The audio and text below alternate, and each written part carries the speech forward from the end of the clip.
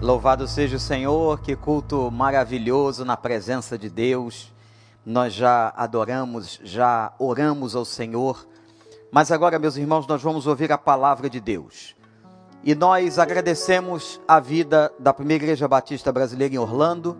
Alegria de domingo passado, essa igreja reabriu suas portas e foi um momento emocionante, maravilhoso, muitos irmãos testemunhando a alegria de voltarem a estar juntos. Graças a Deus por isso. Nós aqui no Recreio já estamos também distribuindo as nossas orientações, porque brevemente, e vocês saberão logo a data, brevemente nós cremos que vamos voltar aos cultos presenciais, cumprindo todas as exigências necessárias, as regras necessárias, para que possamos estar juntos novamente. Mas hoje, irmãos, eu gostaria de fazer também uma homenagem.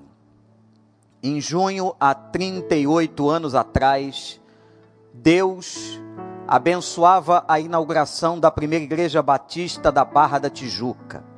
A nossa mãe, igreja que nos organizou. E nós louvamos ao Senhor pela vida desta igreja, que foi uma das igrejas pioneiras em toda a região da Barra da Tijuca e do Recreio dos Bandeirantes. Eu aqui encaminho uma saudação de todos nós, da Igreja Filha e de todas as outras igrejas que a Barra pôde deixar o seu DNA. Hoje o pastor José Maria de Souza pastoreando a igreja. Um abraço muito grande, meu amigo, que você continue sendo uma bênção do Senhor com toda a sua liderança nessa igreja tão especial para nós. Nós sabemos que a igreja do Senhor é uma só, mas ela está espalhada em vários lugares, várias agências do reino do Senhor. E uma delas é a Igreja Batista da Barra. A Igreja Batista da Barra teve a ocasião, o pastor Juarez Mendes de Freitas, que foi o pastor que organizou também a nossa igreja, hoje já jubilado, está no estado do Espírito Santo, na cidade de Vitória. Um abraço, pastor Juarez, um homem de Deus, um grande líder. E naquela época também, a Igreja da Barra contou com apoio tremendo da Junta de Ritmo, de muitos missionários americanos que estiveram entre nós, ajudando na implantação e na evangelização de toda essa região, que há 38 anos atrás era uma região completamente nova, e Deus fez prosperar a sua palavra. Hoje somos muitas igrejas, de várias denominações, e outras igrejas batistas também, mas a Primeira Igreja Batista da Barra tem um papel fundamental em toda essa história, e a quem honra, honra. Deus abençoe a vida dos irmãos. Gente, nós estamos chegando no final, se Deus quiser, de todo esse processo de confinamento, e eu quero dar uma palavra aqui nesta noite, de preparo, de alerta, daquilo que esta pandemia tem deixado para nós, e daquilo que nós vamos precisar fazer neste novo tempo. A igreja certamente vai mudar. Hoje, participando de uma live com vários pastores do Brasil, dos Estados Unidos, nós conversávamos com um grande público exatamente sobre este assunto. O que é que toda esta pandemia ensina a igreja? O que é que a missão da igreja pode nos trazer à memória, e o que devemos fazer neste tempo, neste novo tempo? Eu passo a ler para os irmãos apenas um versículo, capítulo 5 de Atos, verso 42. E vocês vão ver como que esta pandemia, este momento, trouxe a igreja de volta a práticas neotestamentárias. O livro de Atos, escrito pelo evangelista Lucas, narra toda a iniciativa da igreja, todo o início da igreja, após a descida do Espírito Santo em Atos capítulo 2. E nós vamos ver os primeiros movimentos, os primeiros líderes, as primeiras horas da vida da igreja. A igreja nasce pobre, a igreja nasce sendo perseguida, a igreja nasce sofrendo. Hoje, nós temos um cenário muito diferente. Mas sabe por que ela está em pé depois de 2000 anos? Não é por causa de mim, ou de nenhum pastor. Não é por causa da vida do pastor José Maria, lá da Barra, ou de qualquer líder, de qualquer denominação. Ela está em pé, a igreja do Senhor, porque ela foi fundada em Cristo Jesus. Quando ele declarou a Pedro e aos discípulos: eu edificarei a minha igreja. A igreja está edificada sobre Cristo. Se ela estivesse edificada sobre um homem, ela já teria desaparecido. Mas porque ela está edificada em Cristo, ela perpassa os séculos e ela continua viva. Nenhuma pandemia a destruirá, nenhuma crise a destruirá. Esta não é a primeira vez. Regimes totalitários muitas vezes na história tentaram fechar a igreja. Assim foi no regime comunista. Assim foi em tantas épocas, em tantos países. Mas a igreja nunca foi fechada, porque a igreja somos nós, o corpo vivo de Cristo, ativo no planeta Terra. E somente quando ele voltar, nós então seremos levados como a sua noiva, como a igreja, para adentrarmos as regiões celestiais e começarmos uma nova era, um novo céu e uma nova terra. Ora vem, Senhor Jesus, Maranata. Esse é o desejo da igreja. E enquanto estivermos aqui, a nossa missão é proclamar o reino de Deus, é pregar o evangelho, é demonstrar o amor de Cristo, é levar a todas as pessoas a mensagem salvífica, edificante e transformadora do evangelho. Um Jesus que curava, que salvava, que levava esperança. Esta é a mensagem e a missão da igreja. É a continuidade da encarnação de Cristo. Por isso nós louvamos a Deus, por cada congregação, por cada crente e por vocês, meus irmãos, da primeira igreja batista da Barra da Tijuca, há 38 anos pregando a palavra de Deus. Todos os dias, no templo e de casa em casa, não deixavam de ensinar e proclamar que Jesus é o Cristo. Vamos ler de novo? Todos os dias, no templo e de casa em casa, não deixavam de ensinar e proclamar que Jesus é o Cristo. Que texto maravilhoso da palavra. Se você ler o capítulo 5, a igreja nascedora está sendo perseguida, está sofrendo um momento grave. Naquela hora, um mestre chamado Gamaliel vai intervir e evitar o espancamento ou a morte de alguns apóstolos. Eles continuam, são libertos miraculosamente da prisão. O Senhor os defende. Ali naquele momento a igreja poderia ter sido extinta, mas não foi. E não foi exatamente pelo que eu acabei de dizer, porque Cristo está no controle da igreja. A igreja está fundada nesta rocha. A Bíblia diz, e o próprio Pedro na sua carta, que ele é a pedra principal de esquina. A rocha fundamental é ele, Jesus Cristo. A igreja continuou, e aqui nesse texto, nós vemos que o que está acontecendo hoje, tudo que aconteceu nestes dias de pandemia, nos remeteu à experiência neotestamentária. Eu disse aqui logo no início, que o Senhor estava chamando a igreja a um avivamento, a uma santidade, a uma revisão de conceitos e valores. Certamente você orou mais. Todo crente sério com Deus passou a orar mais nesta pandemia. Nós passamos a valorizar mais o ajuntamento, a igreja, as portas abertas. Nós passamos a evangelizar mais. Quantas pessoas agora, através desta fabulosa ferramenta da internet, passou a evangelizar outros. Mensagens de WhatsApp, mensagens no Facebook, no Instagram, falando sempre do nosso Senhor. Houve sim um despertamento, mas nós não podemos perder isso. Olhem para esse texto. todos os dias, uma demonstração de perseverança, de continuidade, de zelo dos crentes, todos os dias. Não esqueçam de uma coisa: a igreja nasce com um perfil judaico. Os primeiros convertidos vêm do judaísmo.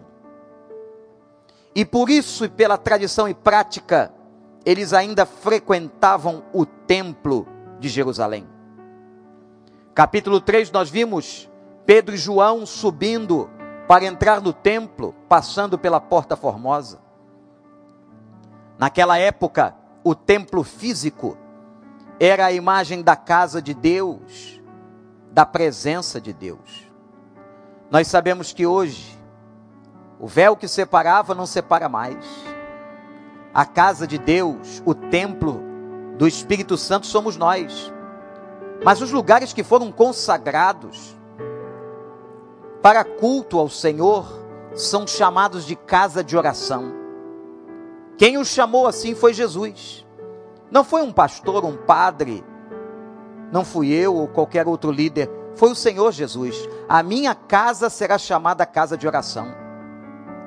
Por isso que há um valor no templo, na casa de oração, no lugar consagrado, no ajuntamento do povo de Deus, há um valor. Há hoje em nosso meio muita gente que prega a desvalorização do ajuntamento da igreja e até dos templos. Não, fique tranquilo, os templos não vão ser vendidos e destruídos. As casas de oração continuarão abertas no mundo inteiro. Há sede no nosso meio, e muita sede a que voltemos às casas de oração. Você aí da Barra, você vai voltar à casa de oração, você vai estar de novo revendo os seus amigos, compartilhando a palavra, sim. Mas diz a Bíblia, que eles não ficavam só no templo, presta atenção, de casa em casa. Alguém pode pensar que as células, os grupos familiares, isso é uma estratégia nova, não é nada disso. Isso é prática neotestamentária. No Novo Testamento você não encontra o endereço e nem terá o endereço do templo da Igreja Batista de Filipos. Naquela época não tinha. Assembleia de Deus de Corinto, não. A Igreja Presbiteriana de Colossos, a Igreja Metodista da região dos Gálatas, não. O funcionamento do corpo de Cristo e das igrejas acontecia nas casas. Esse versículo se torna importante porque mostra para nós que tanto no templo e de casa em casa. Agora, por exemplo, você está em casa. Olha que bênção. E a igreja chegando a você, e a igreja sendo você. As nossas células, no momento oportuno, voltarão a se juntar, sendo uma bênção em cada condomínio, em cada bairro, de todas as cidades do Brasil e do mundo. O maior movimento evangelístico do século 20 e do século 21 está acontecendo pelas células e pelos grupos familiares, os grupos nas casas. Portanto, essa estratégia ou esta visão não é nossa e não é nova, é visão do Novo Testamento. Igrejas espalhadas em várias casas. Paulo, inclusive, saúda igrejas nas casas de vários dos seus irmãos. A carta aos Romanos mostra isso e tantos outros momentos do Novo Testamento. Mas agora temos algo novo nas casas, que naquela época não tinha. E Deus entregou a nós como graça, como maravilha científica, que é o poder da telecomunicação pela internet. Que coisa maravilhosa. Agora as casas ganham a dimensão do online. E com isso vai surgir uma nova igreja. Uma igreja que também vai operar as suas áreas de atuação através das reuniões online. Pastor Paulo acabou de anunciar aqui que vai haver um jantar, aonde cada um na sua casa, cada casal na sua residência, porém, a transmissão online, todos unidos pela internet. Que coisa espetacular. Como agora. Nós estamos, irmãos, há quase 3 meses no ar pelo Facebook, pelo YouTube. Cada pessoa podendo acessar a hora que quiser e rever os cultos, as mensagens, as doses de esperança que estamos passando a cada dia. Que coisa maravilhosa. Isto é uma ação de Deus, uma permissão de Deus neste novo tempo. Portanto, este versículo 42 do capítulo 5 de Atos nunca foi tão atual, dizendo que a igreja, os discípulos reuniam-se no templo e de casa em casa. No templo e de casa em casa. É claro que o templo de Jerusalém foi destruído no ano 70, na época do imperador Tito. E aqueles homens perderam. E a igreja cristã não tinha templos. Os primeiros templos cristãos foram a partir do 3º século, especialmente depois da liderança de Constantino e a sua suposta conversão. Portanto, Deus permitiu e tem permitido a ação da igreja. O corpo vivo do Senhor, que ora, parte dele está no templo, ora está de casa em casa, às vezes presencialmente, às vezes online. Esse é o novo tempo. Estamos passando por mais uma crise, a crise vai acabar. Nós voltaremos, e a igreja do Senhor está em pé, louvado seja o Senhor. A vitória já é nossa, a certeza do triunfo da igreja já pode ser comemorado. Nada destruirá a igreja do Senhor. As portas do inferno não prevalecerão contra ela. Foram as palavras do nosso Senhor e Salvador Jesus Cristo. As portas do inferno não prevalecerão contra ela.